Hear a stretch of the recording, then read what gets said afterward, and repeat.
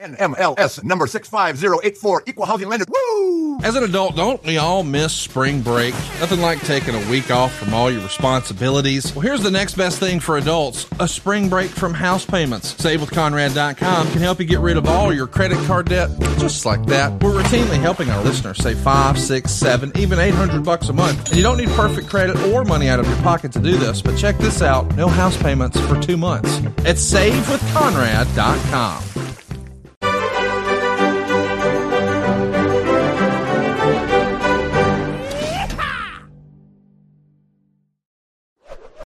Okay, righto, airheads, welcome back once again to another stirring rendition of Putting on Airs. I'm Trey Crowder, that's Corey Ryan Forrester. How are you doing today, Cho? Hello, governor. That's the best one I got. That's what I was kind of hoping for, honestly. You were going all regal. I was going for like, can I have some gruel? Yeah, I love gruel. With bugs in it for protein. Preferably, yeah. Crunchy. Yeah. If I'm going to keep hoeing this mud all day, I need some muscles. Maybe some more bug meat. What bug do you think would have the most protein? Ugh, Jesus. Grubs, maybe? Yeah, because they're like thick. They're fatty though. Do you think most of that's fat? Yeah, that's don't hit for me. But no, I hear you. I mean, crickets are supposed to be a good source of protein, I reckon. Yeah, I've eaten like crickets. A hip thing. I mean, I have too. I've eaten chirps, which is cricket chips. Good name. Got to give them that. Yeah, Dude, I've just bugs just don't hit for me. Bugs don't hit for me either. They don't hit even a little bit for me. Yeah, I can't stand bugs, frankly. I know some of them are bros. I don't care. Yeah. I don't want them around me.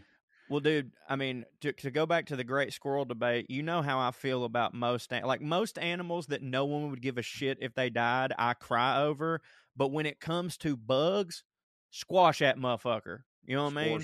There's plenty more left. Squash that motherfucker. Squash him dead. Also, we may have talked about it on an early episode, but I've always thought that gruel is a truly hilarious name for the thing that it is, you know, because it sounds like what it feels like. Exactly. It's like that's what, you know, and people got excited about eating that because it was either that or starving to death. Yeah, right. You know, it's like, oh, some lovely gruel today. You know, like just having gruel on offering. I don't know the difference between gruel, porridge. What's there's other ones, right? There's like that gruel. There are several that like fall into that category. But gruel is like it's clearly named for what the people eating it were doing. You know what I mean? Like we're out here. They're in the grueling heat. They're grueling the day away. What do they eat? Gruel.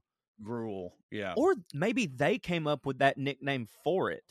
You know what I mean? It's grueling to eat this. Yeah, maybe like that. Might not. They weren't known for their wit, you know. The peasants. Yeah. Yeah. Not sharp as rapiers. They were not. But so on this episode, when we get to our main topics later, I'm going to be doing what I think is a pretty ultimate example of the Venn diagram between rich people and trashy people. I'm talking about strip clubs, because I mean, come on. I was in Portland this weekend, which naturally included a trip to a strip club, and so they were on my mind. So that should be fun. We'll get into that a little later. And after that, Professor Cho, what are we talking about? Ironically, a pretty witty peasant, William of Ockham. Oh, okay. Mm-hmm. Well, fine then. Yeah, well, but he's the exception that proves the rule. Yeah, about to say, you know. Well, and that dude in the barrel, like stepping on my bitch from the grave. I don't like it. Well, we also famously talked about Paradocles or Diogenes. What's Paradocles? Pretty far off, but Diogenes though, like. He was a philosopher. I mean, I think he was also, but he was a peasant, crazy hobo. But he was like a philosopher who like lived that way by choice. That was like his whole thing. Okay, it's like I could be up there in the stone circle, standing in a toga and thinking about stuff with Aristotle and all them motherfuckers, you know, because I hit it thinking too. But part of what I think is that ain't it, and I'd rather be drunk in this barrel. Well, okay, I've got a point to that. That's part of what I think. then you win because my guy's. That's the reason he's a peasant, pretty much. So he chooses to be. I'll get into it. Okay. Later, Because but that's different.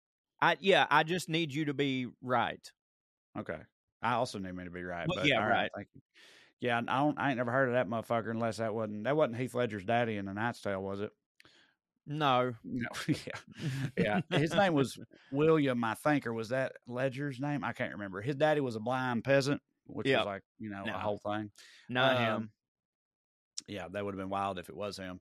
But before we get into any of that, I thought we'd have a little fun up top. I found it should have done this a couple of months ago, but I didn't know this existed a couple of months ago. The Victorian era is just a real whale of comical lunacy. You know what I mean? Like the stuff that they were into. We've gone back to that well time and time again. I'm about to do it once more right now. Forever. And will forever, because there's no bottom to it. So Valentines were actually super popular in Victorian England. Like that's the thing I found out recently when I was doing a video for my Patreon. I'd always heard, I don't know about you, but that's I'd patreon.com/Trey Crowder, by the way. Right. If you're going to fucking plug it.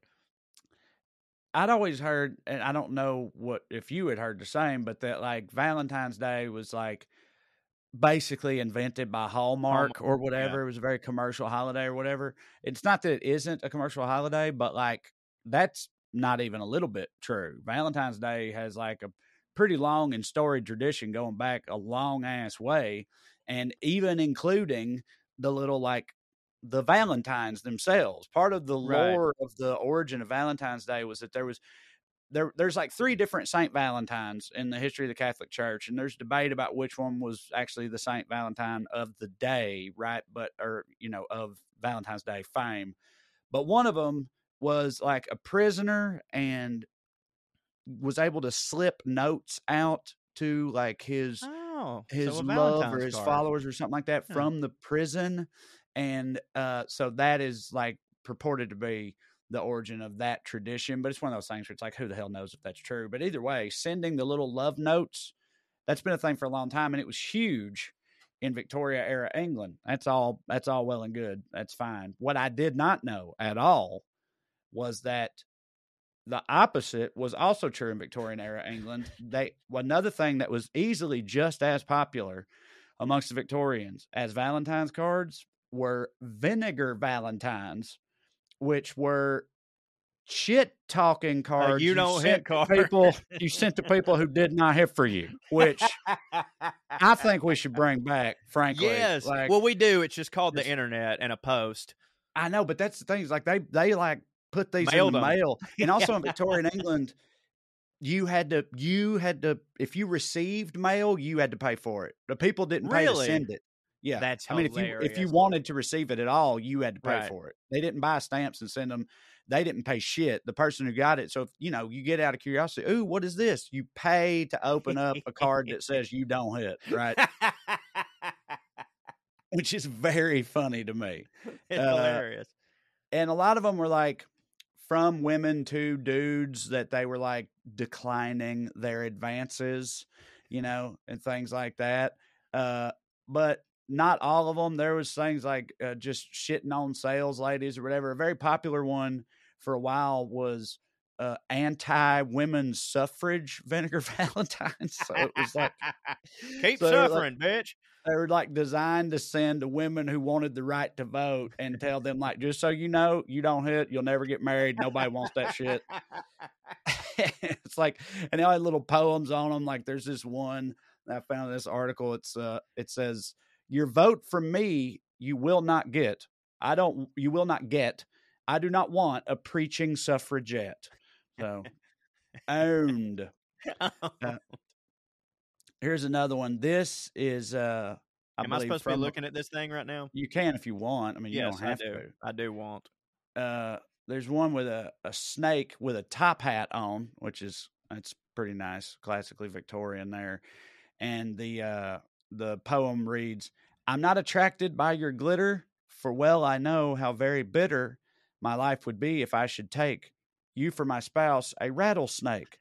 Oh no, I'd not accept the ring, or evermore, 'twould prove a sting. Okay. So, So before I open this shit up, I'd had it open waiting on you to give me a cue or something. Before this, I literally thought that it was just people writing bad things. I didn't know that they actually went all the way through with like having a cartoonist design these "you don't hit" cards. yeah, and they would, like, some of them were like a Hallmark card. They're like Right. boilerplate or standard, Stock, but yeah. not all of them. Like, they would like commission these, and get like a caricaturist to draw an unflattering cartoon picture of somebody who don't hit for them, Yeah. complete with a poem about that person not hitting. Right. It'd be hilarious if the person that this person was wanting to vinegar up was like an editorial cartoonist for a paper that they hated, and they commissioned them to do a thing, and then they later received it in the mail telling them that they don't hit. Right. Yeah. But like, how would you react genuinely if you don't, because that, I think, not exclusively, but often in this part, I'm kind of like, come on now, if you're going to do it, do it. But Do it, apparently a lot of them were anonymous. Yeah, that don't hit. I agree. So if you got a vinegar Valentine, an anonymous vinegar Valentine in the mail, like, how would you react to that? I mean, like you said, we kind of get them all the time via Yes. DMs and internet comments and stuff. But again, if you opened up like a card, what looks like a birthday card or something, and it's got a caricature of you with a massive bald head and then a poem about how you specifically do not hit, how would you react to that? Because of what you just said about what we get in our DMs and under comments, I'm sure that there would be a limit to which, like, eventually if I got so many, it wouldn't hit for me. But like, you know me and I know you, I think we would genuinely respect it to be like, Yeah. because most of these people, it's like, yeah, you call us queers on a comment because you can't think of anything else, or like that's the least you can do. If I started getting these and they were like, again, commissioning artists, I'd be like, I probably wouldn't like this person in real life, but I have to respect the fact that I don't hit for them so much that they went the extra mile to do this. I definitely would prefer getting these than just random DMs and comments. Like, I know, because first thing, it would be so much fun for us to share them with everybody in our various threads. We'd have a real good time with that. But yeah, I mean, I don't know. Like, it's the workings of a lunatic, that's for sure. But I think it would hit for me. Yeah. Okay. I mean, I agree. Like you said, you almost kind of have to respect it. This is one that they'd send to an ugly woman. I'm having trouble reading it, but the title of it is "A Face That Would Stop a Clock." All right. And it says, "In prison, you ought to be doing some time, for to wear such a face must surely be a crime. If you amongst the gorillas had chanced to be born, they would have disowned you with loathing and scorn. For a monkey, no matter how homely a brute, when placed beside you, would be Cute. ranked as a beaut." Yeah. Yeah. A beaut. Yeah. You uglier than monkey, Than a bitch. monkey, That's bitch. Yeah, exactly.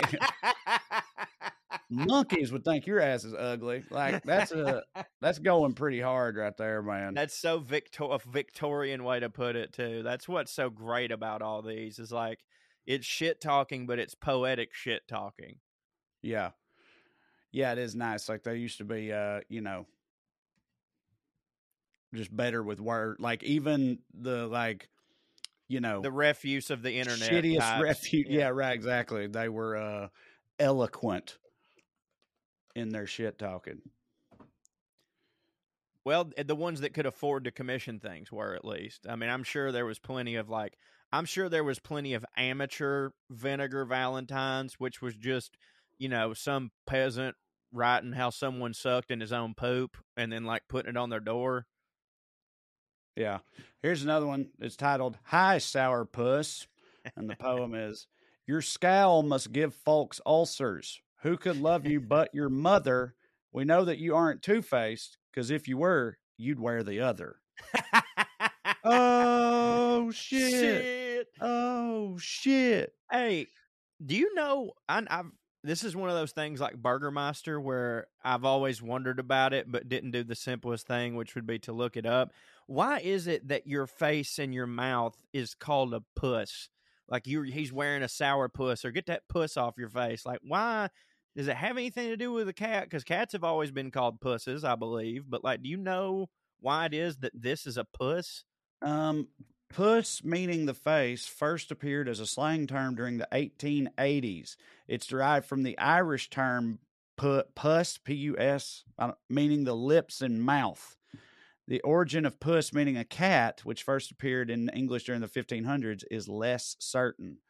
So I don't know. It was especially it came to mean a face, especially when sour looking or ugly in slang of the late 1880s, but it doesn't really explain why.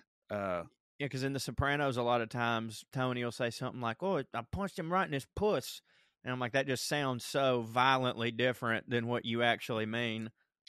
Do they use puss in that way over there? The other way, our way. Like, do they puss as in pussy?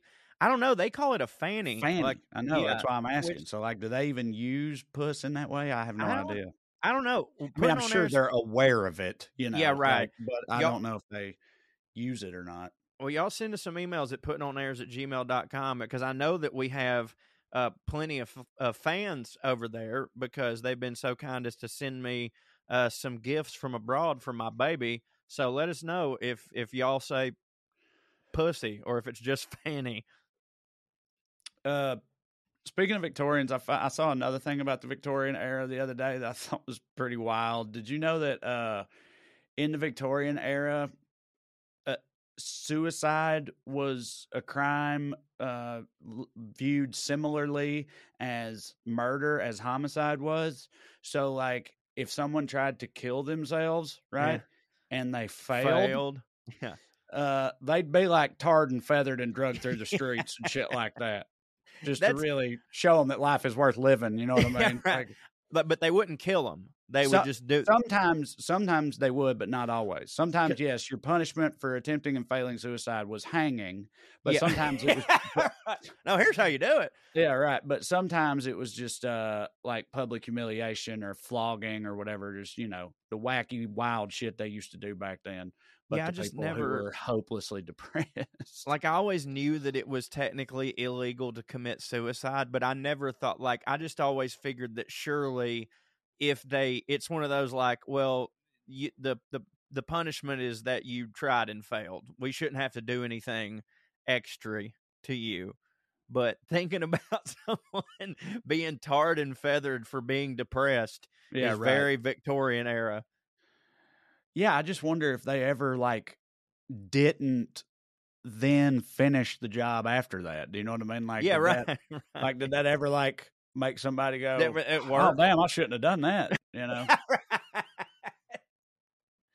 that I'm been drugged through the streets and thrown into a trash pile, one of the many trash piles around here, suddenly I understand the value of life. Yeah, somehow I doubt it. But we need to get into this vinegar card situation. We could probably make some and, like, sell them as digital downloads to our fans.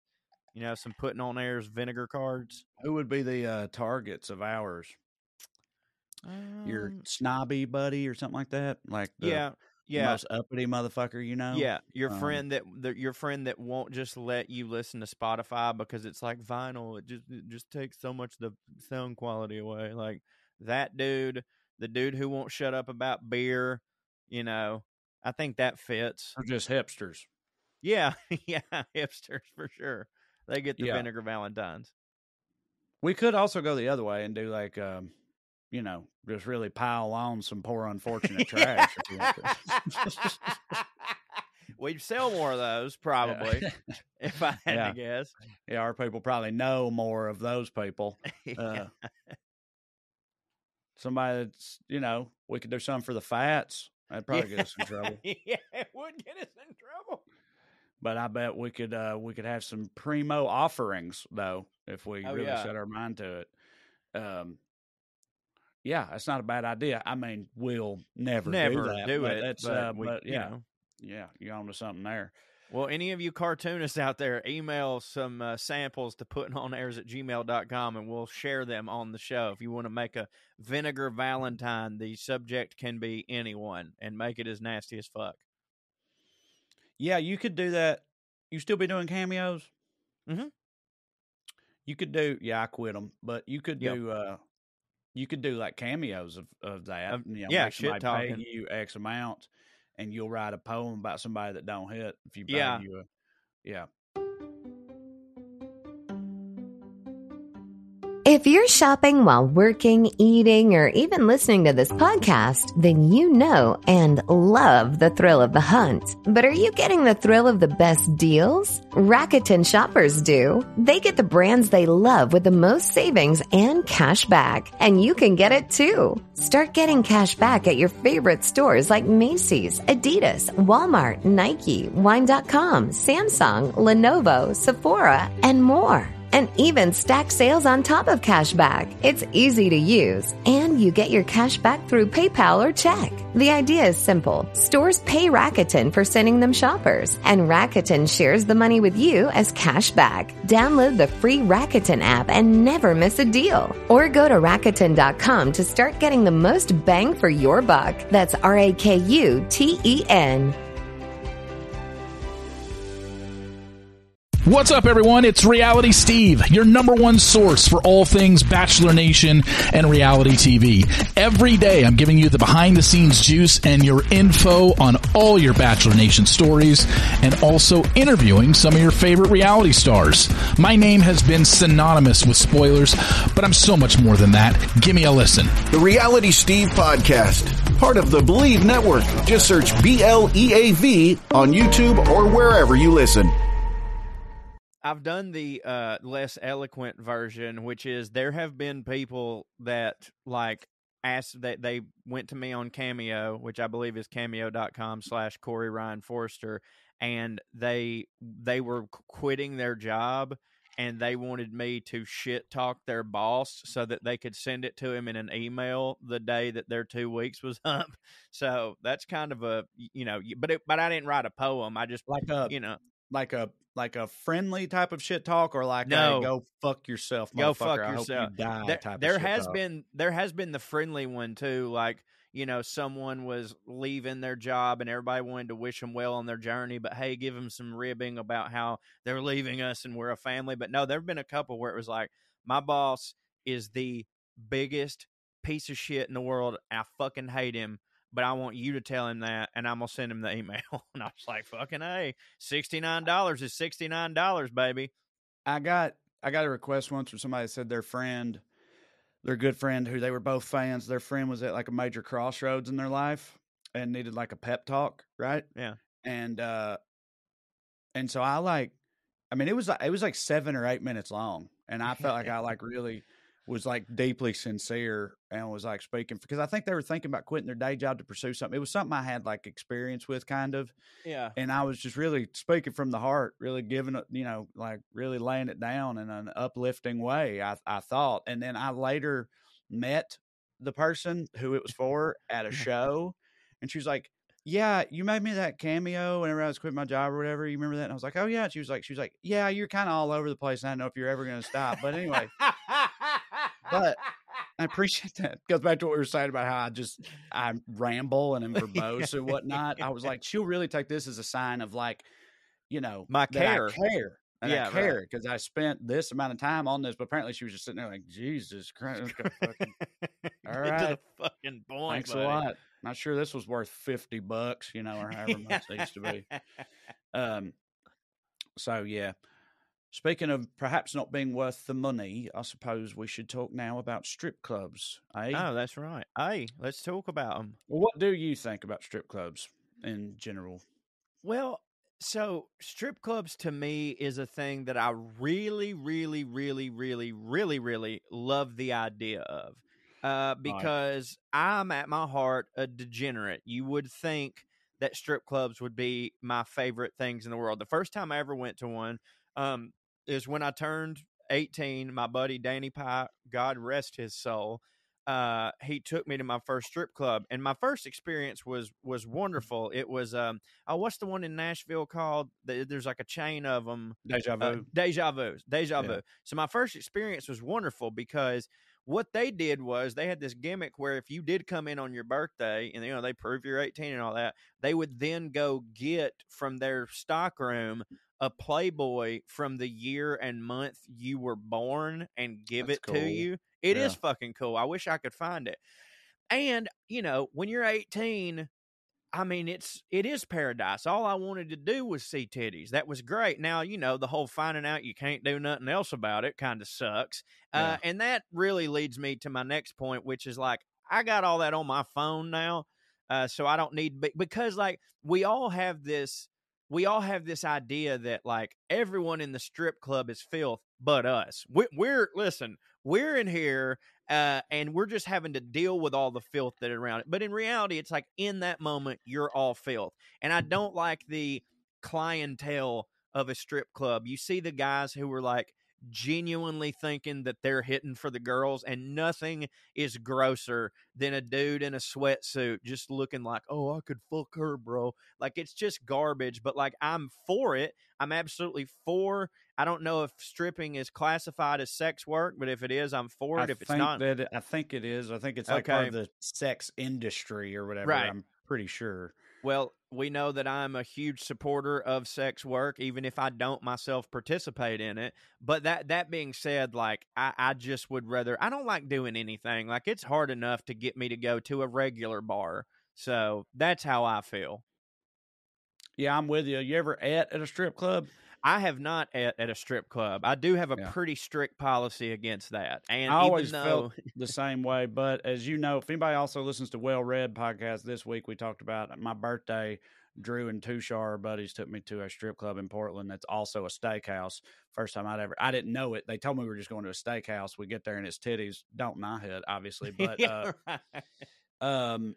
and it was, steak was cheap, but, pretty good. It was funny because it's Portland, so it was like farm to table titty steak. Yeah. Which is hilarious to me. They've got some other ones in Portland. They've got a vegan strip club in Portland.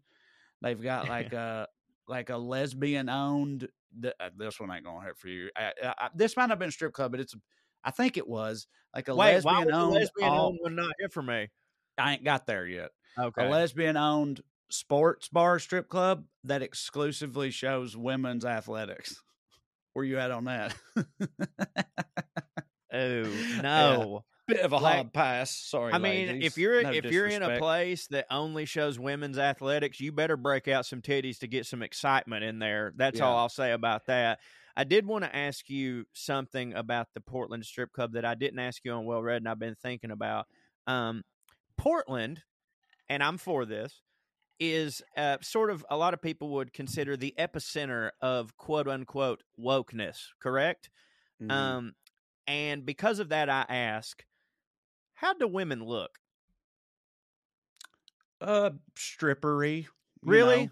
Okay, Yeah. because no offense, but I could see a Buttholes place. was bleached, if that's Yeah, what you're well, wondering. that's crazy because, like, just knowing Portland how I do, and knowing how those type. I mean, tattooed white girls with tattoos. Yeah, and shit, okay. I just thought that's a very Portland look. I feel like I could just see Portland being like, we're inclusive. Here's a bunch of hairy fat ladies dancing. Like, I could see that. not in this one because it was so good. I don't like too much inclusivity in a strip ladies club. ought not be dancing. Well, yeah, right. Like all different colors, Good. sure. Get her out of here.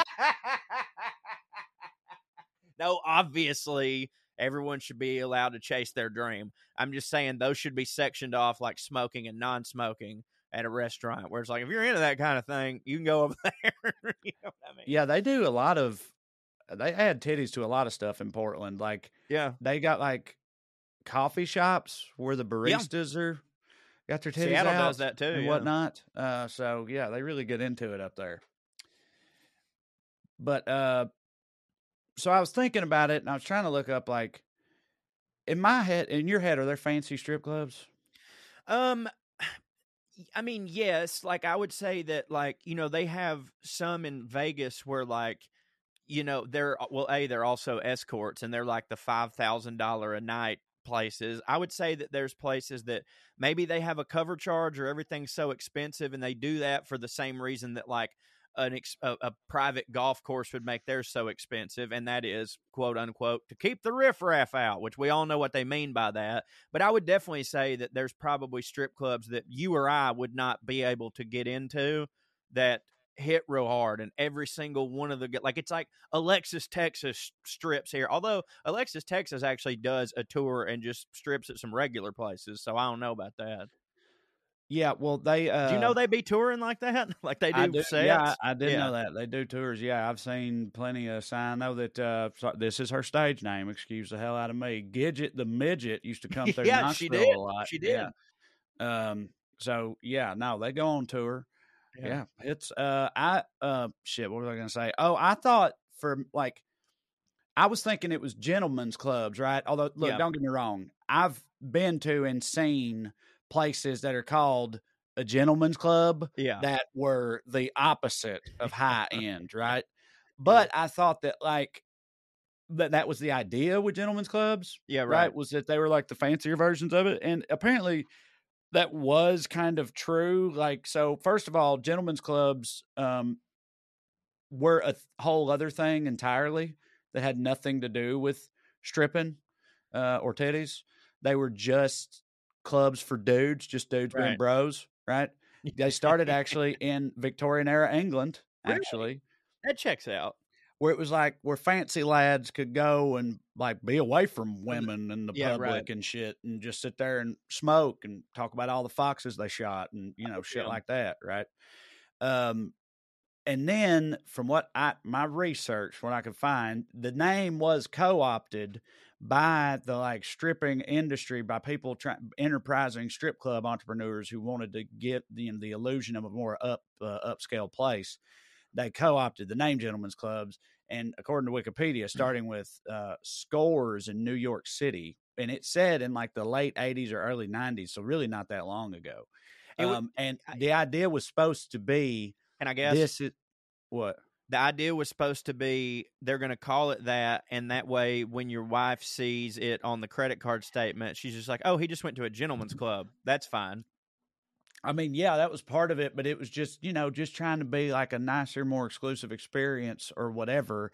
But again, then as soon as that happens, fucking the mouse trash barrel trailer, places start calling themselves gentlemen's clubs, you know, and the whole thing just gets lost. But I tried real hard to find like a nice, like a definitive list of like the fanciest strip clubs in America or the world or whatever.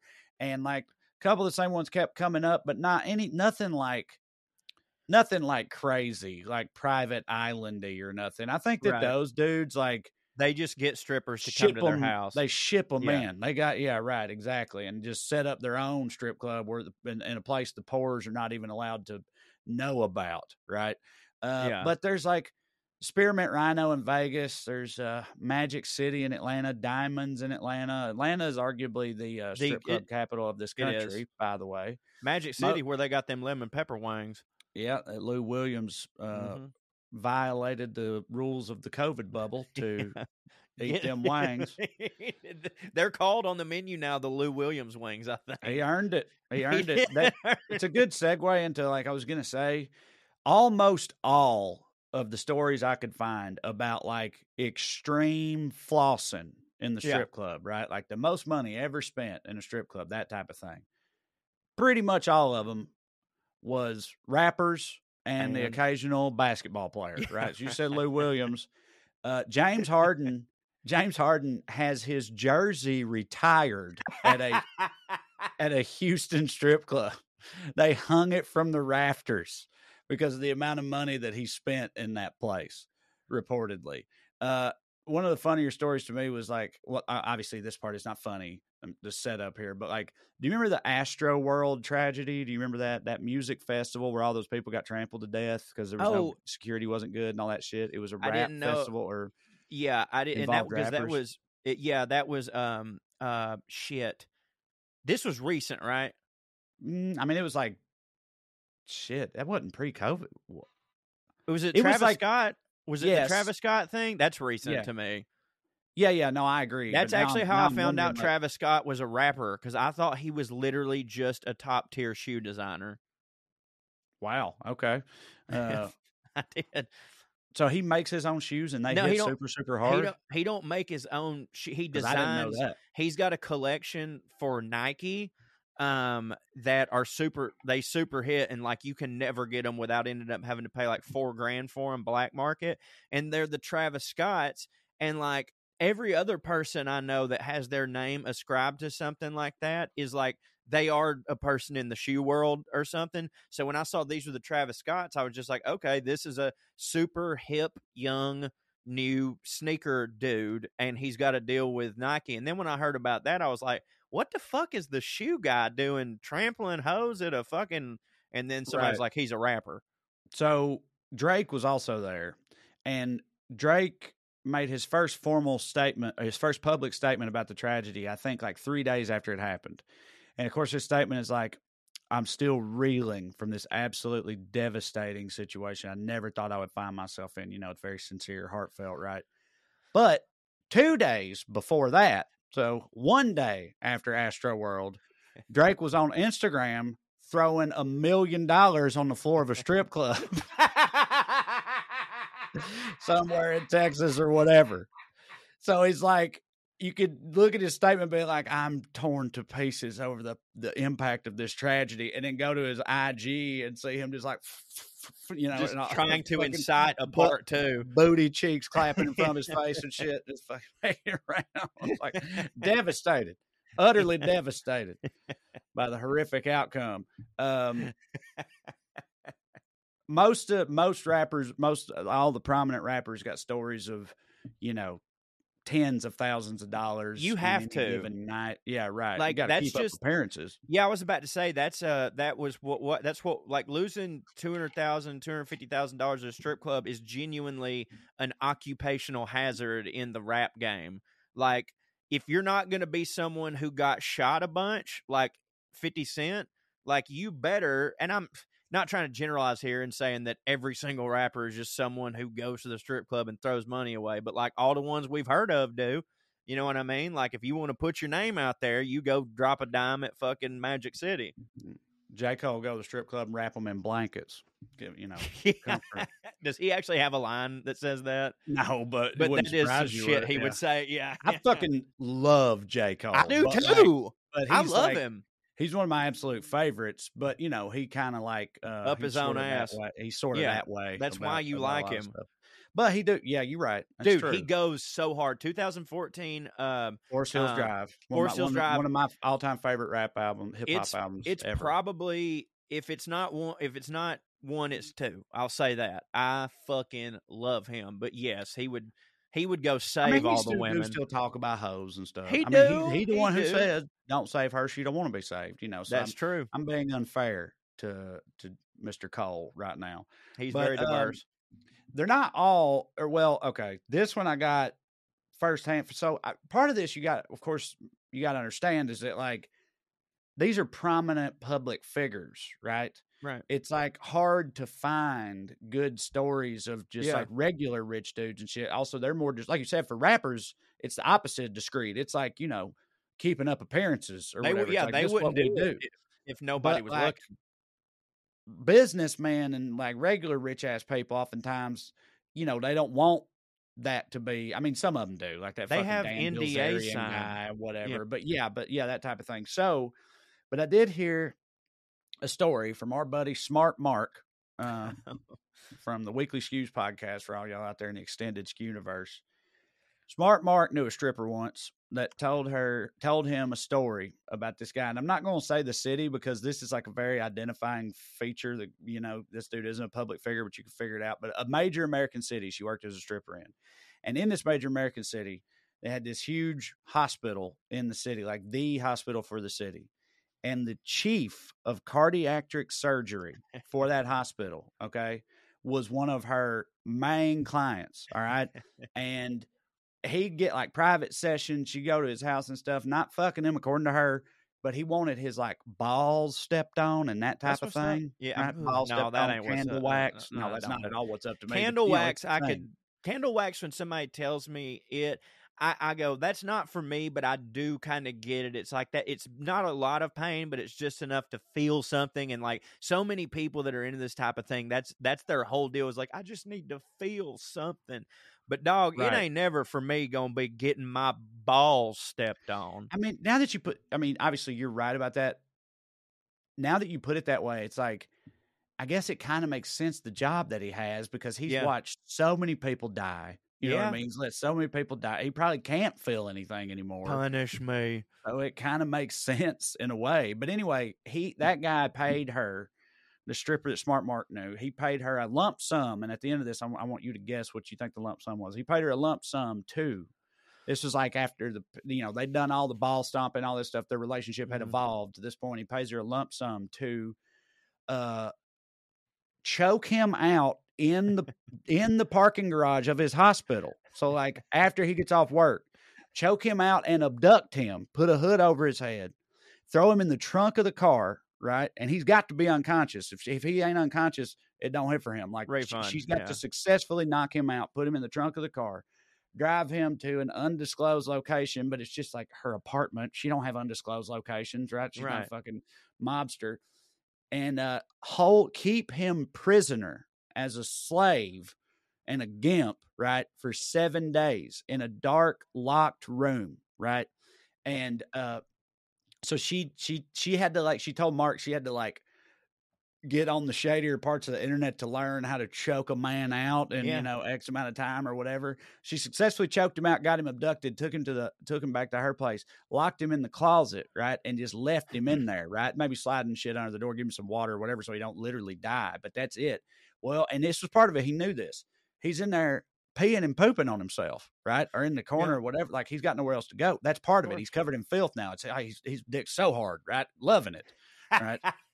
Got poop all over me. I'm a gimp in a dark hole. Ugh. And what more do you want? Finish on my face. Yeah. Yeah, exactly. So he's doing this, but her neighbors start to complain because they smell his poop, right? They smell, it's like, your place smell like poop, right? And they got like this building super or whatever involved and all this shit. And so she had to call it off after either 3 or 4 days. It was supposed to be for a week. So she got about halfway through and then she called it off and let him go. But he did still pay her the full amount because she wasn't accepting anything less. I don't think it was on the table for him to not pay her the full amount, even though she cut it halfway short. So that is the escapade, Joe.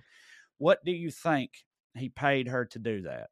Okay. Now, I had one specific question, but I think you just answered it. This is not something that went on, in perpetuity, like every time he had a week off. This was a one-time thing, as I understand it. Because that does change it a little bit for me. I'm going to, God damn it, I don't know whether to go real high. I don't want to be too wrong. I'm going to say $1.2 million. You're so far off, bro. And I thought that you in which direction? You're way too high. Oh my God. Okay. I know. I hear you. That's why I wanted you to guess, because I thought $250,000. $20,000. That's it. I know, right? Hell, I'd have done it for him for 10. Yeah, right. Yeah, I'm saying, like, dude, that's what I thought too. I was like, 20 grand. Look, 20 grand's a lot of money. Don't get me wrong, but like, that's a fucking hell of a thing. Yeah, that's a hell. That's like you're committing technical crimes. Like you would think that not for him to offer, but you would think she would have negotiated. And she probably did negotiate up. He probably came in with something. And she's like, okay, but like, you're going to be shitting in my closet. Yeah, dude. She's going to have to clean all that up later and everything. Well, I mean, I don't know. He's kind of her slave. She could probably make him I'm sure he probably would clean it up before he left. But still, dude, she got to be in that house with his poop smell. I don't hit.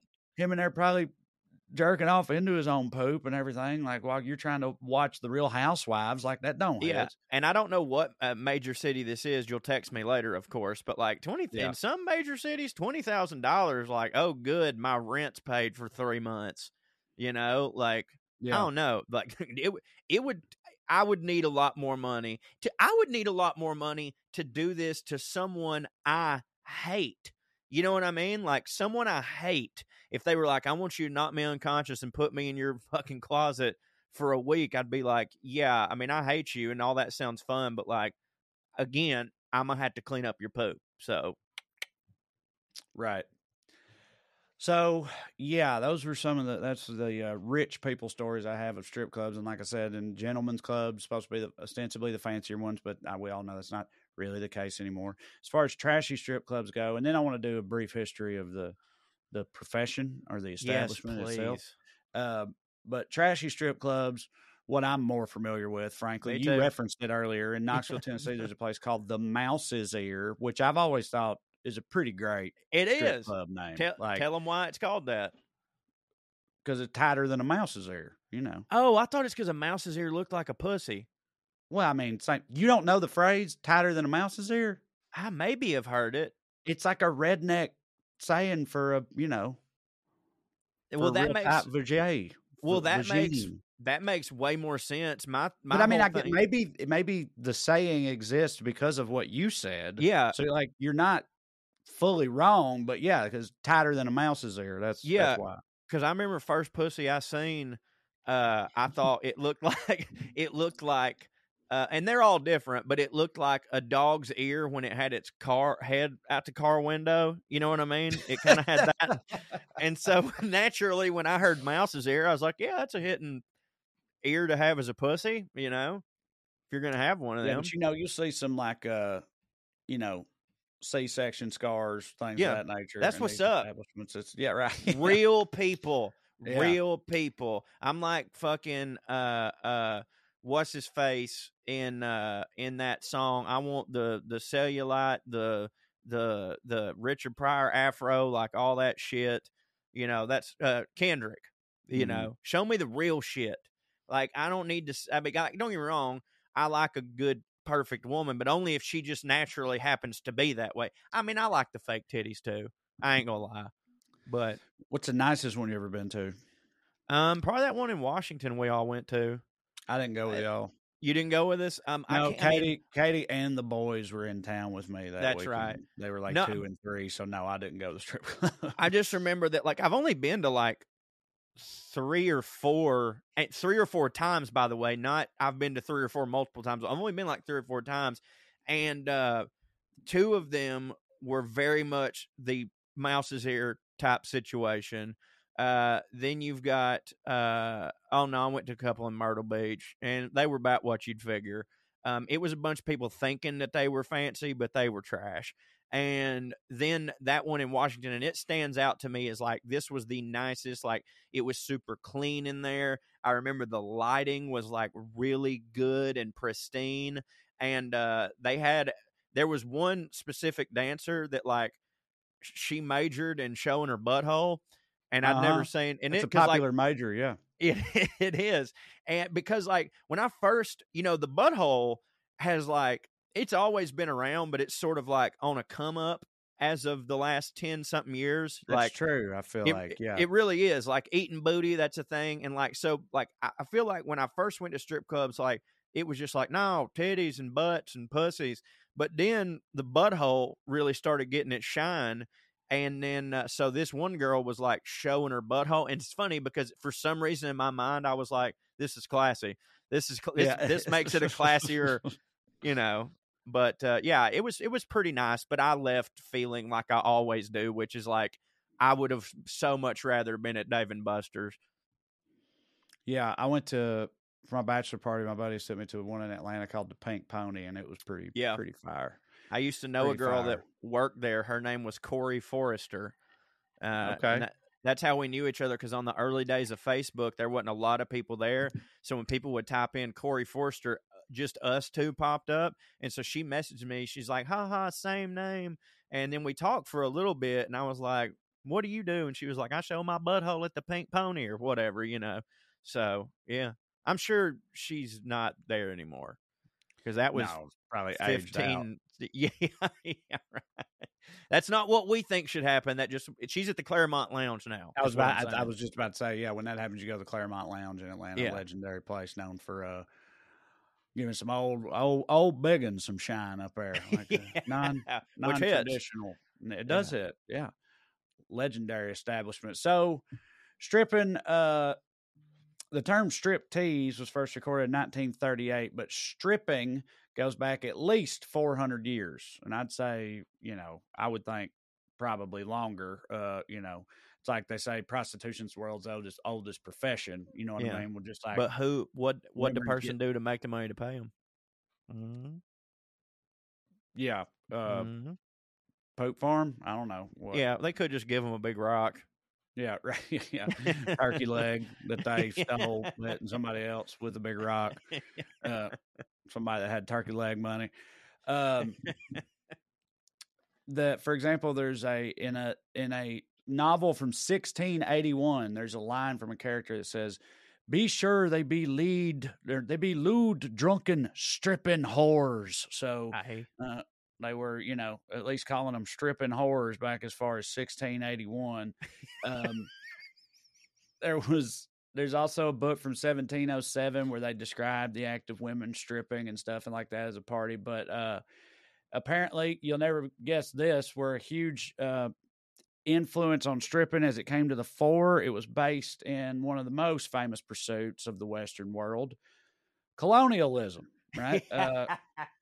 So when all these countries, we'll be having them close, see? Yeah, when France was going into North Africa and just Frenching the place up, right? There was, belly dancers, right? You've seen the belly dancer things like the hit for me. Yeah, right. Sure. Well, that was like a thing they saw and immediately stole, and they, started getting French white bitches to do it and stuff like that. But also more exotic, natives of the Orient, or whatever they call them, to come dance in their their reviews and things like that. Many of whom were just white women. Like, you ever heard of Mata Hari? Mata Hari? I think Mata Hari might be a cool subject for you in the future. Maybe is this blackface but China face? Egypt face, more like Egypt face, or like yeah. Sort of. Mata Hari was like a famous belly dancer and whatnot with that name, Mata Hari, but really she was just a white lady from she was Dutch. She was from Dutch. That's Denmark, right? That's Netherlands. Sure. Netherlands. Yeah. Denmark's Danish, right? Netherlands is Dutch. Holland, which is also the Netherlands, right? Yeah, I thought get confusing. I thought the Dutch is just what you called all them. Like, oh yeah, they're the Dutch. Like the Netherlands and Holland, and I know it's not. Place, I'm pretty sure. See, well, there you go. I'm right. Yeah, this was literally in an episode of Seinfeld where fucking George couldn't figure out who the Dutch is, and I'm just now realizing I'm still George in this moment because I didn't learn. Deutschland? Yeah, Deutschland is actually what the rest of the world, I think, the non-English speaking world calls Germany. I think. Like, which has always been wild. Did you know that that's like a thing? Like, there's like a lot of the names we call countries ain't their name in English is like not what the name of it is in their own language or in like other languages and shit. For example, Germany is Deutschland. I mean, I guess I don't know. I'm pretty sure. I think Japan's another one's called like Nippon or something like that. But I don't know. Anyway, that's wild. But yeah, the Dutch are Germanic people living in the Netherlands. Yeah, and Netherlands and Holland are the same place. So it's funny we needed to look that up. That's just very basic European geography there. But we got our own shit going on. That's yes. They don't know the difference between Alabama and Nebraska. I guarantee you that much. No, but they know like way more about America than we know about Dutch place. Yeah, because we're in the news because we fucking hit. How about that? Right. We're number one. That's right. We got a cultural victory going. Anyway, so he started doing that. There was a notable early routine called the Dance of the Bee, Joe. The Dance of the Bee was when a woman would, a dancer would gradually disrobe as she was searching for an imaginary bee in her clothes. Oh. Right? They'd also do like a flea or an insect. So it's like, I don't know if they needed like a pretense or something. Like if that was the story. Like, this would be dirty. Otherwise, I'm not saying that's what it is because it doesn't say that in here, but I just wonder. But it's like, I'm not just showing my titties. I got to get this bee out of my clothes. Right. Well, so couple thoughts. Number one, I think that the final act should be her pretending to have been stung by a bee and convulsing naked on the floor. Number two, Dee Williams, who is a legendary porn star in the MILF category, or at least that's what she's in now, and Dee's a friend of mine. And so I saw that she put out a poll not too long ago that was basically asking if people really required a storyline in their porn. And some people, the options were like, no, just let me see fucking. Then there was like, I need an entire full story with 3 acts and blah, blah, blah, blah, blah. And then one of them was like, I do really like at least a basic setup to get me going. And that one had the most at like, I don't know, like 82% or something like that. So I do think that people, the B thing is not too far off. Like people do like a little joie de vivre. Yeah. Okay. Yeah. Well, it's funny because I didn't even think about this when it happened, but like, so yesterday I'm out here in the guest house studio taking a big old poop, right? There you go. Country shit. Katie recently has like gotten into gardening because there's a long running joke that she could kill a cactus, right? She couldn't grow shit. And I guess that didn't hit for her. And I wasn't running a psyop or anything, trying to get her to like gaslight her into growing me some peppers or nothing. I wasn't doing that. But I think maybe that's what has happened because she's like doubled down and really started to start gardening, and she's doing yard work and all this shit. And it's been like a thing lately, right? So I'm sitting out here on the toilet, and all of a sudden she's like banging on the door and screaming. And she's like, Trey, I'm covered in ants. And she had ants all over her. And she's like jumping around and freaking the fuck out. And I was like, I'm pooping. I can't, like, I don't know what the hell I was supposed to do about it anyway. And that sucks because that'd a hit to see. Me doing something about it? No, her being covered in ants. That would have been really good entertainment. Yeah, but so anyway, I'm sure it was at least slightly less sexy than the Dance of the Bee was because she was losing her shit. But she survived. Everybody fret not. Who the fuck would look for a bee in their clothes in a sexy way? That's the part that don't make sense. Right. Like, who in the world would be like, oh, I think I've got a bee in my shirt. Let me just pull a titty out of this little hole and see if it's in there. Like, no, you freak the fuck out. Well, apparently they did it a lot. But anyway, yeah, I guess I won't tell you the rest of the story about Mata Hari, and you can just look it up because people probably know. But it's pretty wild. It's not just that she was a white girl pretending to be like Egypt or whatever she was pretending to be while showing her butt. There's like way more to it than that. Okay, well, text me after this so I can do maybe next week's on Mata Hari because that would be cool. So this is in like the late 1800s. Belly dancing gets popularized at the World's Fair in Chicago in the 1880s, and like now it's like spreading around at all these like burlesque houses and like I said, reviews and vaudeville shit and stuff like that in America and Europe, right? And they obviously this was like in a lot of places a more Puritan or puritanical time, right? So like people, this wasn't hit for people necessarily. People get naked all the time and whatever else, right. Not back then.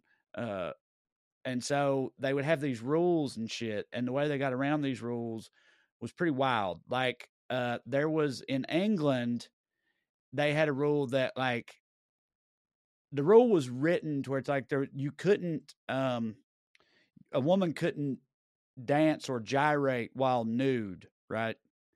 So just had to stand there. Yes. And they would just stand there, and that was part of a thing. They also that became its own a whole popular other type of thing called tableau vivant, vivant, which meant like living picture, right? Yeah, right. And that's where they would have people stand totally still, like that's a picture, but it's people, right? And it wasn't all titties. They do this with all kinds. It was like just a popular thing for a while, like living pictures. Yeah. They started doing titty versions of it, right? And because they couldn't move, but obviously you just got to watch a chick stand there naked. So they came up with some pretty creative ways to get around all that. Can I guess?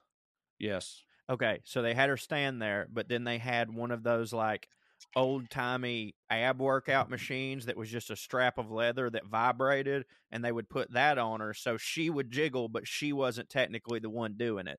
You're not far off. They had like a series of ropes and platforms and stuff that like they would stand on the rope, whatever. So she's not moving, but people would like puppeteer her around while her, titties is out and stuff. So like she's technically not moving, but she's being moved. Right.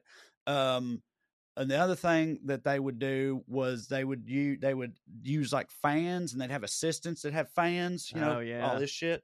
And like they'd do a dance covering everything up with the fans, or the assistants would be covering them up with the fans and stuff while they're moving all sexily. Wow. And then they would freeze and they take the fans away. And so she'd stand there like, here's all the goods. Yeah, right. But I ain't moving anymore. Right. So it's not against the law. Right. So they found some interesting loopholes. Dumb. It's so goddamn dumb how the past be, because like I can understand no titties, no nakedness, but I can't understand them coming to some sort of compromise like, okay, but you can't move. You know what I mean? Well, like I mean, I don't think they intended it to be that way. Like they thought of, I think it was more like they just outlawed it, but they did so in such a way that it left loopholes in the law. Oh, right. So it's like, okay. So people were exploiting those loopholes, the way rich people do with taxes and stuff. Right. That's my understanding. No. I don't think they were saying like, we're okay with this. It was more just like people were like, hey, technically we're not doing anything. Right. So yeah. And then it got it popularized the pole dancing and all that, the poles inclusion, all that. That came from America. Okay. Was it always the long steel bar, or was there some? As far as I know, I think it came from San Francisco in the 70s, and like that became the standard. The current standard, the American strip club format or whatever, is pretty much the global standard at this point, right? Because it became what's the word?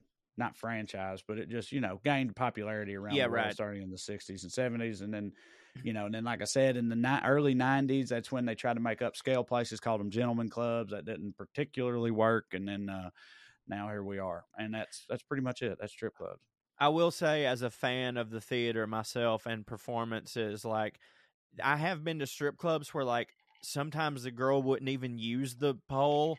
Like she'd just get out there and shake her shit. And like for my money, like seeing her do the pole stuff, like honestly, she could be fully clothed or in the bikini. I'm just like, I like sitting there and going like, God damn, like she must work out her core unimaginably, like that part of it.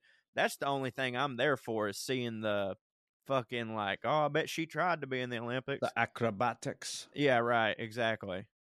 Yeah, I mean, it's pretty wild. Like some of the shit some of them can do. It's something else. You ever seen one eat shit? I don't think I have. I don't mean poop. No, not like eat poop. Like that's probably fall. another thing. I've seen videos on Reddit of a stripper like falling down and $1 million babying herself. Yeah, which did hit super hard. Well, you want to take a break and then we'll learn about William of Ockham? Ockham. I would love to learn about this clever peasant motherfucker. All right. Well, we'll be right back right after this. That's right, baby. The NFL draft is here, and the most exciting prospect is the prospect of being perfectly groomed head to toe with our friends Manscaped. Manscaped has long had elite downfield play with their Lawnmower 4.0, but in 2023, baby, they have the rookie sensation, the Beard Hedger, coming to ensure the face of your franchise is a pretty one. This 1-2 punch of men's grooming is the best acquisition for any home GM. So go to manscaped.com and save some salary cap with our code POA for 20% off plus free shipping. Y'all have heard me talking about this, the hedge trimmer and all that for a very long time. As I've said a million times, my favorite thing is the ball deodorant because I like to keep them smelling really good. But my favorite thing about the Beard Hedger is that you don't have all the apparatuses. You don't have to have like all the different guards. It's just one. You click it up or you click it down. It's fantastic. It's simple. And y'all know that I need simple stuff. Trey, tell them more about our friends over at Manscaped. Well, this year Manscaped can help you make the sexy pick without forgetting about your big uglies up front. That's right. The Beard Hedger and Lawnmower 4.0 are franchise-changing combo that will have you looking at your roster with pride. Everybody who saw the Super Bowl knows what can happen with poorly managed grass. That type of ball playing field quality would never happen with the Lawnmower 4.0. This elite electric trimmer is a lock for first-round talent. Just look at its explosive talent with RPM. With all that power, the Lawnmower is still the most nimble on the field with its skin-safe technology, which reduces your nicks and snags while making all the right cuts on your hair. In the season of trimming the roster, Manscaped will make sure you're cutting all the right players and not any important pieces to your D. You've done the dirty work now. It's time to make sure you look good out there with the Beard Hedger and its 20 positions of precision. This powerful cordless trimmer helps you customize your look with a rotary wheel that has 20 links while only using one guard. In football, having a deep O-line may be a good thing, but in the bathroom, more than one guard is just a mess. Plus, its tough titanium blades and single-stroke efficiency can have you go from a bushy Matt Patricia to a sleek Sean McVay in no time. If you haven't upgraded your grooming tools already, head to Manscaped for a champion's worth roster reset. Get 20% off and free shipping with the code POA at manscaped.com. That's 20% off with free shipping at manscaped.com and use the code POA. Go from Mr. Irrelevant to a first-round pick with Manscaped. And as always, no nicks and cuts on your dicks and butts. Skew.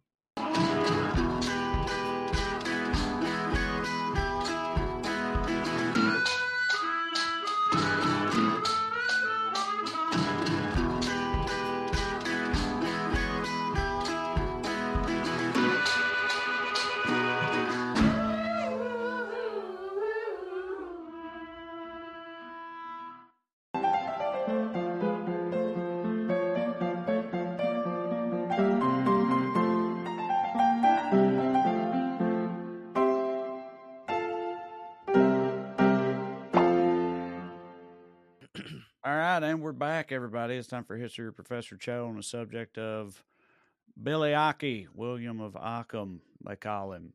That's it. Apparently, he's a jumped-up peasant, thought he knew how to talk. That's the impression I'm getting. I have no idea who this guy is. So. You do, actually, but we'll get to Really? it later. You do, but we'll get to it later. Was this William Shakespeare? Is he from Ockham? No, he's from Stratford. No, actually, so William Ockham, his name, like most names, like they didn't really have surnames. It was just where you were from. So he was from Oak Hamlet, and a lot of people just split or just combined that, and it was Ockham. So he was William of Ockham. He was born in Ockham, Surrey, England in 1287. So, way on back there. He joined the Franciscan order in 1306 and began his studies at Oxford University. Now, the Franciscan refers to the followers of the three orders within the Catholic Church founded by Francis of Assisi, namely the Third Order of St. Francis, the Order of St. Clare, and the Order of Friars Minor. So he's at Oxford. He receives his bachelor degree, and he starts teaching. Then he's sent to the University of Paris to study theology. He returned. Here's where you know him from. And I just wanted to get to a little bit of his backstory so that this isn't philosophy with Professor Cho. So it's history with Professor Cho. He returned to England, and he's accused of heresy for his criticisms of the Pope and the Church. He fled to Avignon, France, the seat of the papacy at the time, to seek protection. His criticisms, by the way, were that the Pope and all the higher-ups at the church were full of shit because they wouldn't take a vow of poverty like the Bible says that they should. But this guy, he's a huge believer, and so he did. He took this vow of poverty. He basically owned the clothes that he wore, and I guess he just kept washing them over and over again. And now he's looking at the popes. He's like, hey, it says right here in the book that we're supposed to wear poor men's clothes. And so, of course, the Pope and them, they were just like, oh, well, yeah, I mean, it says that, but like, what really constitutes. Yeah, well, we hit, and really what constitutes poor man's clothes? And Ockham probably said something like, I don't know, something without rubies in it, would be a start. He writes a letter to Pope John defending anything that's his not a big sack. Yeah. I'm wearing a big sack. Exactly. That's what we wear out here. There was some sack wearing motherfuckers back then, dude.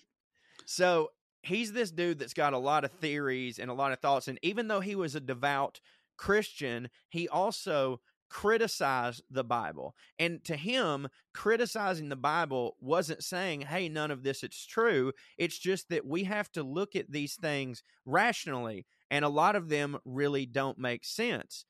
Because I've got this theory, which is, here's how my theory goes. It states that plurality should not be posited without necessity, right? So, like, when we're trying to figure out something, you usually go with the simplest explanation. You start adding on a bunch of other stuff, and it doesn't make sense. This dude had a hidden razor. Yes, he did have a hidden razor. So this is Ockham. And so, like, he believed in the Bible, but he was just like, some of this don't make sense, and that's fine. It's just that the way he didn't like the way that they were translating it. Because at the end of the day, when the Bible gets translated, whoever is doing the translating gets to add their stank to it.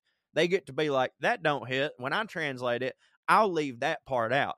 So this is Occam's razor. This is this whole dude. He was actually, because I didn't know, dude, I never knew who fucking Occam was. I heard Occam's razor and I was like, that's just the thing that's said, And I knew also that Ockham was I knew that it meant some dude named Occam's razor, but I only ever knew him for his razor, and I didn't know nothing else about him, and I didn't know his real name was Bill or none of that shit.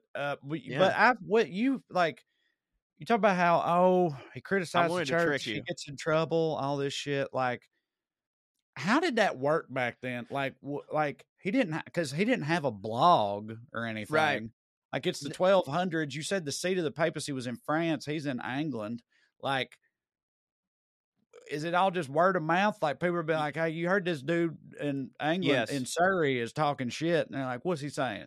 And then he gets summoned, or like, what? Like, how's all that work? You just go out in the streets and talk shit? And then people tell people you talk shit? That's the only way it worked. Yeah. And so, like I said, he writes a letter to the Pope, who is Pope John the 22nd. That's XX11, right? 22nd. Yeah. They'd already had 22 John.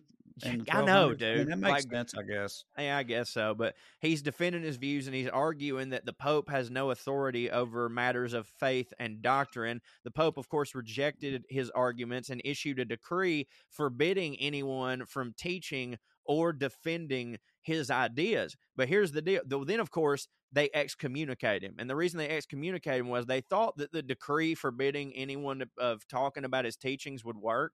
But, like, the reason that he's not even dead at this moment is because he really hit for people. Like, and you got to think about this too.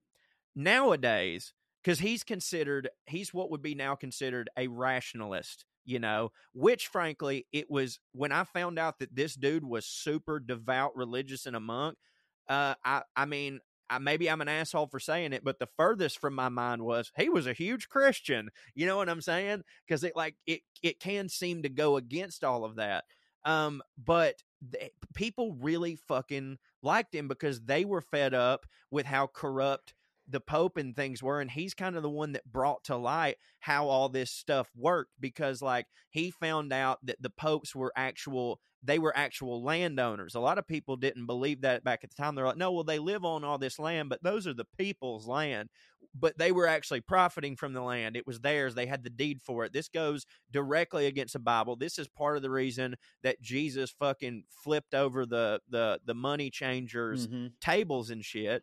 And so everybody's just kind of like, I don't know, this guy seems to make sense. So they excommunicated him. But my point about him being so wild is that me or you today saying all these things, there is a 0% chance we will get in trouble. Maybe we would, like, the only risk we have in saying outlandish thing, which I'm not saying this is outlandish, but the only consequences we have for like bucking the norm is like maybe we'd lose a sponsor on the podcast, or maybe people would unfollow us on Twitter. Back then, they literally had the power to burn your ass to death for even saying out loud, I don't know about that, as it pertained to the Bible. But they couldn't kill him because, like, he just had the love of the people. And after he's excommunicated, he fled to Munich, where he was welcomed by the Holy Emperor Louis V, who him and the Pope didn't hit for each other. I don't know if he necessarily liked William, but he was like, yeah, you don't like the Pope, Pope don't hit for me, you can come hang out over here. He was also involved in the debate over the nature of Christ, known as the Franciscan controversy. He argued that Christ and the apostles, this is what I was saying earlier, lived in absolute poverty, while his opponents claimed that, like, no, Jesus had possessions. He had all sorts of shit. Because that's a real thing, that there's some people that are like, no, Jesus was actually born of privilege. He was a wealthy man. Yeah. I mean, that's prosperity gospel, isn't it? Yes. Like all these like televangelists and stuff with their private jets and shit, they try to argue that like Jesus wanted people to hit real hard money wise. I just never, obviously, I'm Bible dumb. I never understood how they got past the whole like eye of the needle, camel through an eye of the needle. It would be and easier for tables and all that shit. Like it seems pretty explicit to me.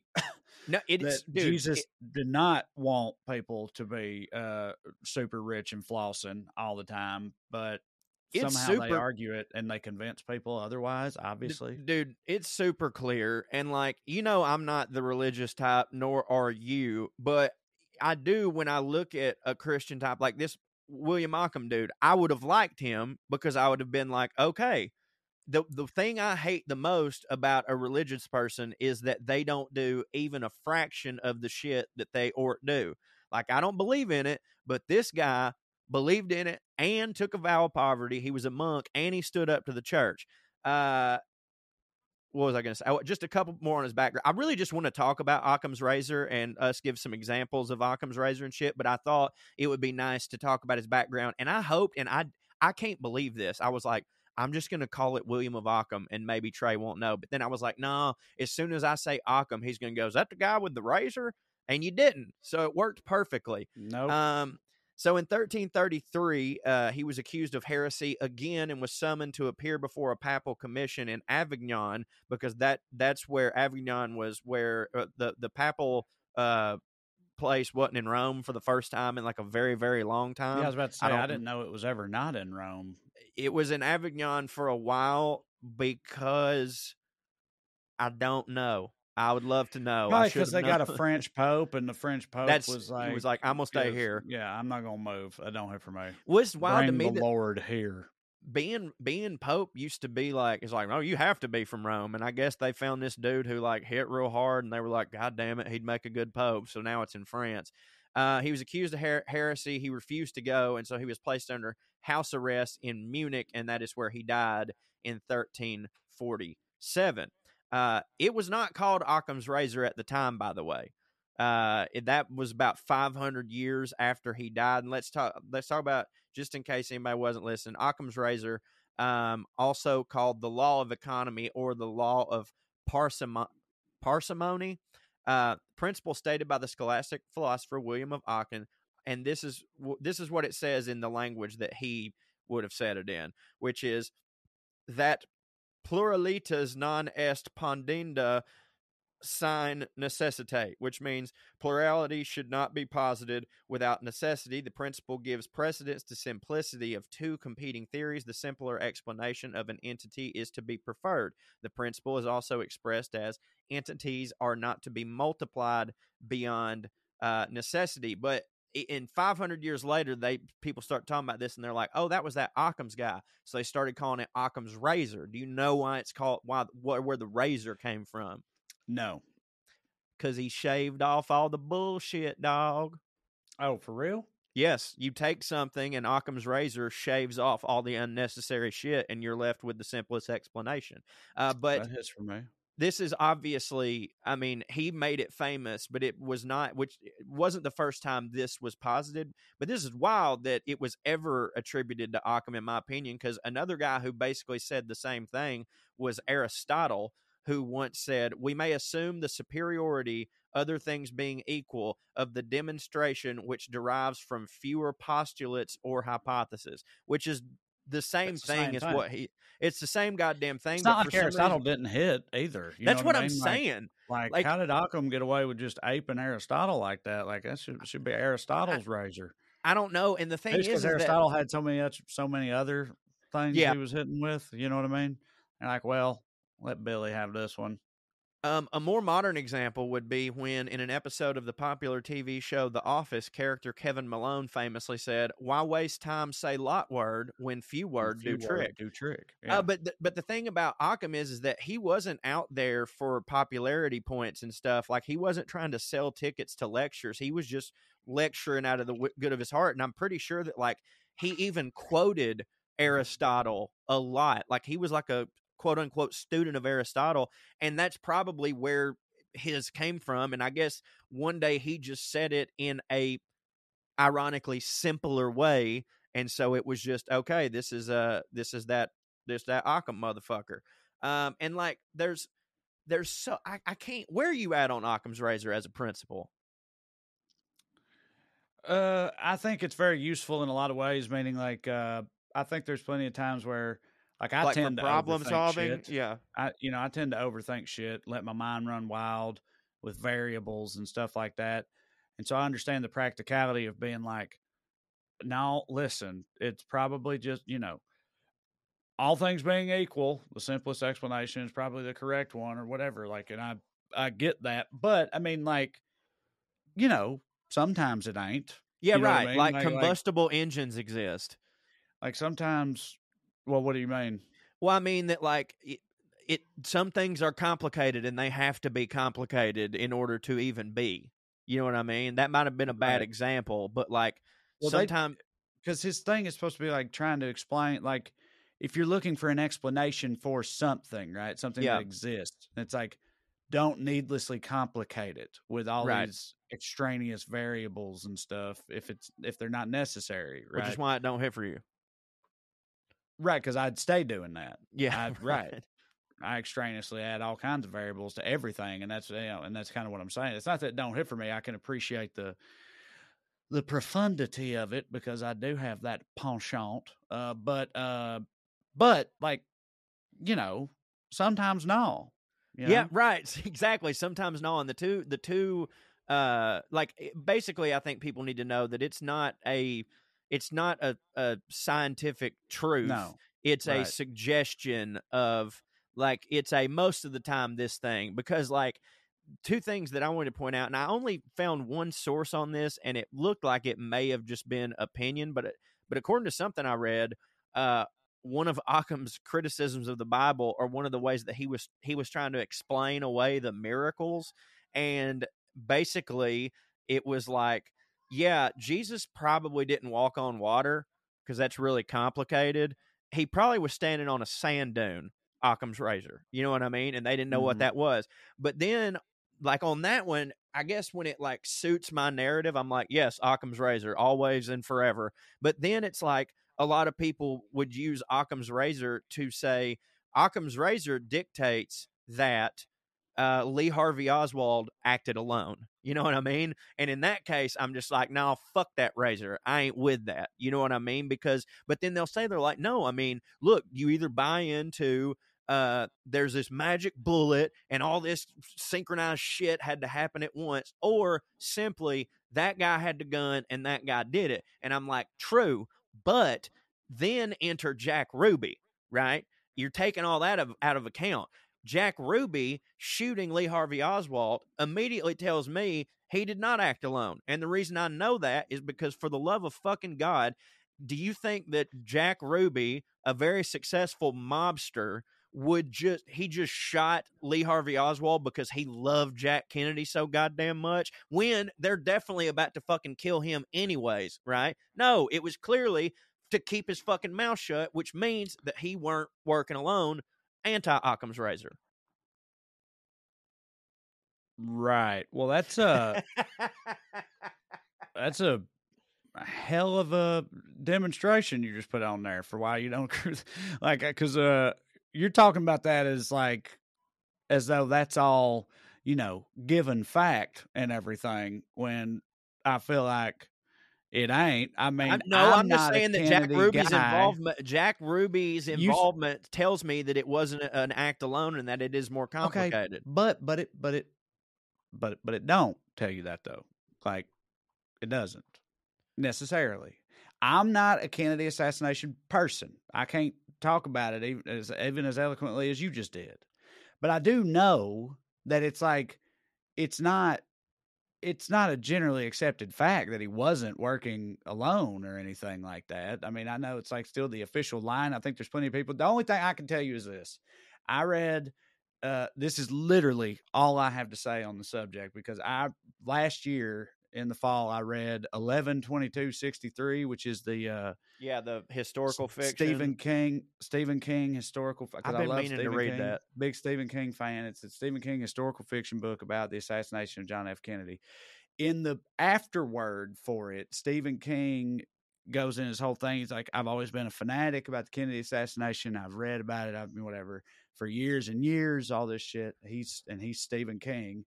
And he said, at the end of the day, he's not saying with 100% certainty, but at the end of the day, he ultimately has to come down on the side of it was Lee Harvey Oswald. Get the fuck out of here. Get the I'm fuck just out saying. of here. I think he's the only one that pulled the that. trigger. I think he's the only one that pulled the trigger. And I'm not gonna argue with you because why the fuck would Jack Ruby kill him when he was about to be killed? It's so he would shut the fuck up because he was a patsy. I don't even know enough about it to like give you a retort for that. You don't have to know everything about it. You know what I just fucking said, and it's logic. But all I'm saying is, dude, you're such a piece of shit. Me? Yeah. I'm quoting other people. I'm telling you shit. If anyone else had said what I just said, you'd be like, you're making good points here. But because it's me, you're like, no. Because what you did was you said you were like, well, listen, obviously this factor tells you beyond doubt. It does. This conclusion, but it doesn't, Corey, because if it did, it wouldn't be the most hotly debated event of the 20th century or whatever. Like most people believe how I believe. Maybe guaranteed. I don't know that part either. Why the fuck would he have shot him when he was about to be dead anyways? Answer that. It's because he was with the mob. The mob hated Jack Kennedy. He used to be their boy, but then he was introducing legislation that was going to fuck them, and his brother Robert was coming after him heavily with like a whole new group of pro-he type motherfuckers for whatever modern day thing was keeping the mob alive. They didn't like him. All I'm saying is you're talking about it as though it's solved or whatever, or at least that part of it is solved. The only thing I know about it is that is not the case. It's still not. It's one of those things, man. It's like the thing. It's the thing. It's like we don't know the fucking truth of it or whatever.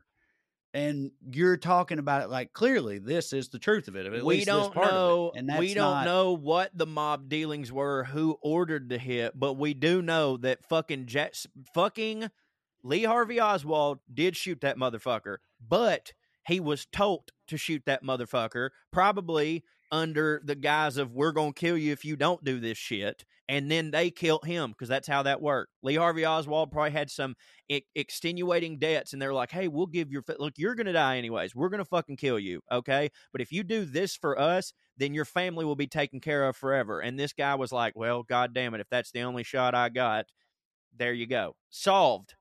It's definitely, solved. The Kennedy assassination. No, just the fact. No. The only part that solved is that he wasn't acting alone. He was not acting. We don't know all the other people, but to me, the Jack Ruby thing, because it makes no fucking logical sense to kill him for any other reason than I don't want him to say what he's going to try to say in order to get a plea deal. It makes no sense. Lee Harvey Oswald. Let me ask you something. Just hypothetically here. If somebody assassinated successfully Donald Trump tomorrow, that person, you don't think their life would be in danger from anybody? You don't think no one would try to retaliate and kill that person for killing Donald Trump in this country? Yes, I do. I That- absolutely I mean, do. But not Jack Ruby. Dude, I'm not trying to compare Kennedy to fucking Donald Trump in any other way, I'm except just for saying- like he had a major cult of personality and everything. A lot did. of people was like, this is our guy or whatever. If somebody killed Donald Trump tomorrow, that person would have to be under lock and key, in my opinion, course. or that because they would be a target. So like, But Jack I don't Ruby think it's is- automatically weird that yes, it is. the guy because who of who killed Jack Kennedy Ruby got is. killed by somebody else right after that. It's like, because of who Jack Ruby is. This guy for his whole life has been a cold but calculated man of money first over everything. Then when you take the Kennedy ties to the mob, that's what the mob. Trey, Kennedy didn't hit for the mob.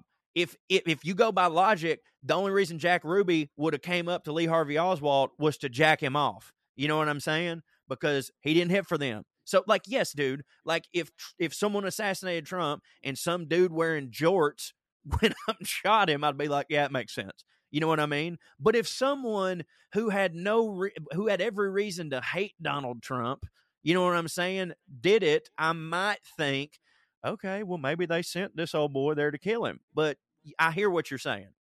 also Occam's going razor back hits to for the you. earlier example of Occam's razor that Ockham himself apparently gave, like the whole Jesus walking on water thing. Like, if you believe in the divinity of Jesus, isn't it the simpler explanation Yes, that he that's- just walked on That's water? that's one of the arguments of, like, they were Because talking. obviously I don't, but if you do, that's a way simpler explanation. I It's like, I agree. He just did. You see what it? Because I would have thought Occam's razor was like, it appears as though that man is walking on water. If you believe that man is a son of God and a miracle worker Right. or whatever, then the simplest explanation is that some bitch walking on water right now. Right. But then if I saw somebody appearing to walk on water, just some dude, I would be like, obviously he's standing on something. There's some kind of trick going on here, right? But I'm not assuming that guy is divine in nature. I feel like that makes a pretty big difference. Occam's razor actually comes up a lot in spiritual theology because of this reason. And basically, everyone on the religious side comes to the conclusion of, yeah, I think it's simple. He's divine. He walked on water. There you go. And like, people will say, like, you know, like, okay, let's use Occam's razor. Was there a big bang that created all of life, or was it just simply God snapped his fingers? But then it's like, but you have to peel that back too. Where did God come from? How complicated is that whole thing really? So, like, you know, yeah, that, because like I said, but this why I like this motherfucker so much is because he believed that God was divine. He believed all that shit. It's just that he didn't trust the people who wrote. Like, anytime Jesus weren't talking, he was like, I don't know about that. You know what I mean? And he was such a purist with the whole, you know, we're supposed to live in poverty and serve people, that when he sees the Catholics doing all their bullshit, he's like, well, now I must rewrite the Bible, or, you know, do my own critiques of it, or all that shit. So, but anyways, my whole point of wanting to talk about him was I never knew there was that much of a backstory to this dude, and I damn sure would not have believed that he was a holy monk. You know what I mean? Yeah. Yeah, I mean, like back then, around that time, if somebody was like thinking and talking and people remember they're thinking and talking, the Lord was probably somehow involved. Exactly. Do you know what I mean? And not someone talking about the opposite of Lord. Right. The Lord pretty much had to be involved back then if you was going to have any kind of career in thinking and talking or painting or sculpting or any of that. You know, you was going to have to get in bed with the Lord pretty much. Big Lord was going to be lining your pockets. Well, I hear all my nephews and nieces screaming from downstairs. So what do you say we get some airmail in? Yeah, it's for me. All right. Subject line, episode 54. Hey, gang. Love the pod. Been listening since the second week. Thank you for always making me crumble to fits of laughter every week while I get ready in the morning, or while cleaning the house, or driving in traffic. That last situation has me looking like a lunatic, so extra thank you for that. I grew up pores adjacent. Me too. I grew up pores adjacent in the ever-changing state of Iowa. Sorry about our dumb politicians recently trying to ruin the state and country with hatred and child labor. Didn't know about that. Certainly checks out. And so I love studying the flip side of the topics with you. I do have one critique to share, if I may be so presumptuous that you care to hear it. Clearly I do. I'm listening to the most recent episode and heard the first rim shot comedic sound effect, and I'm not a fan. What the fuck? I didn't even know we did that. I guess that's a critique of you, BPP. That sounds like it hits for me. The crystal myth / stripper name joke was actually pretty funny and didn't need it. Well, I wouldn't have even read this shit if I knew it was a critique of BPP. I saw critique and I was like, this is going to be something funny that I got wrong. You know what I mean? And I'm always willing to live those. Dad, you keep doing your thing, unless we get like 50 other emails that say the same thing and then quit. That was from, I don't know if they wanted their name read, but their initials were AF. There you go. You get the what's the word? Recognition you deserve. And one last one here. Subject line, you called it. And then it's just a link to an article where Gerard Depardieu has been accused by 15 more women of sexual assault. So we did. I don't think it's funny because like 15's a lot. I didn't feel like we called it. I thought it was common knowledge. I really shouldn't say this now, but the way that I remember that episode was like, I don't remember us like even really going in on him that hard for the sexual stuff. As a matter of fact, I remember us being like, it's France. Well, yeah, but we did point it out. We pointed out that it had happened, but we weren't like, we did not take a hardcore stance of like, this guy's a monster. Clearly he did this. You know what? At all. You know what it is like, and I mean, now I feel like I guess we should have. We mostly just focused on his like absurdity. His drunken absurdity. Yeah. Yeah. You know what I think it is now? You remember when we got that email that was lambasting us for not giving all the praise to Gerard Depardieu because he was such an icon? And I read that email, and then I motherfucked that lady for about 10 minutes. I bet that's what it was. Yeah. So you called it. Good job. Well, again, no. I thought it was common fucking knowledge. Like, dude, I didn't even know half the stuff about Gerard Depardieu that you was even saying. I mainly knew him for being like that guy, you know? Right. Well, there you go. This has been Putting on Airs. I'm going to go play with my kids. Appreciate y'all listening. Appreciate y'all helping this show move up in the ranks as it's doing every single week. Remember, the best way to help us, well, two best ways to help us, rate and review the show. Even if you've already done it, it'll probably let you do it again. Give us 5 stars, because don't even waste your time if you're not going to do that. Give us 5 stars. Leave a little review on whatever podcast platform you do. And also, tell your friends about the show, because I think it hits. Don't you, Trey? I do think it hits. It hits real hard. Convinced of its hit status. So and remember, please spread the word. If you're just listening, you can also watch it at watchpoa.com. Share it all over your socials. We sure love you, and stay fancy, motherfuckers. Mm-hmm. Here's Lydia Lovelace. 1, 2, 3, 4. 1, 2, 3, 4. Royalty and rednecks are alike. They both like cutting and picking fights. Biscuits and baked beans where they don't belong. Sit on down with Corey and Trey and learn some fancy shit today. We'll laugh a little even when they're wrong. They'll take you to a magical place where if you call someone a cunt, nobody cares. They keep it debonair at Putting on Airs. Putting on Airs. Putting on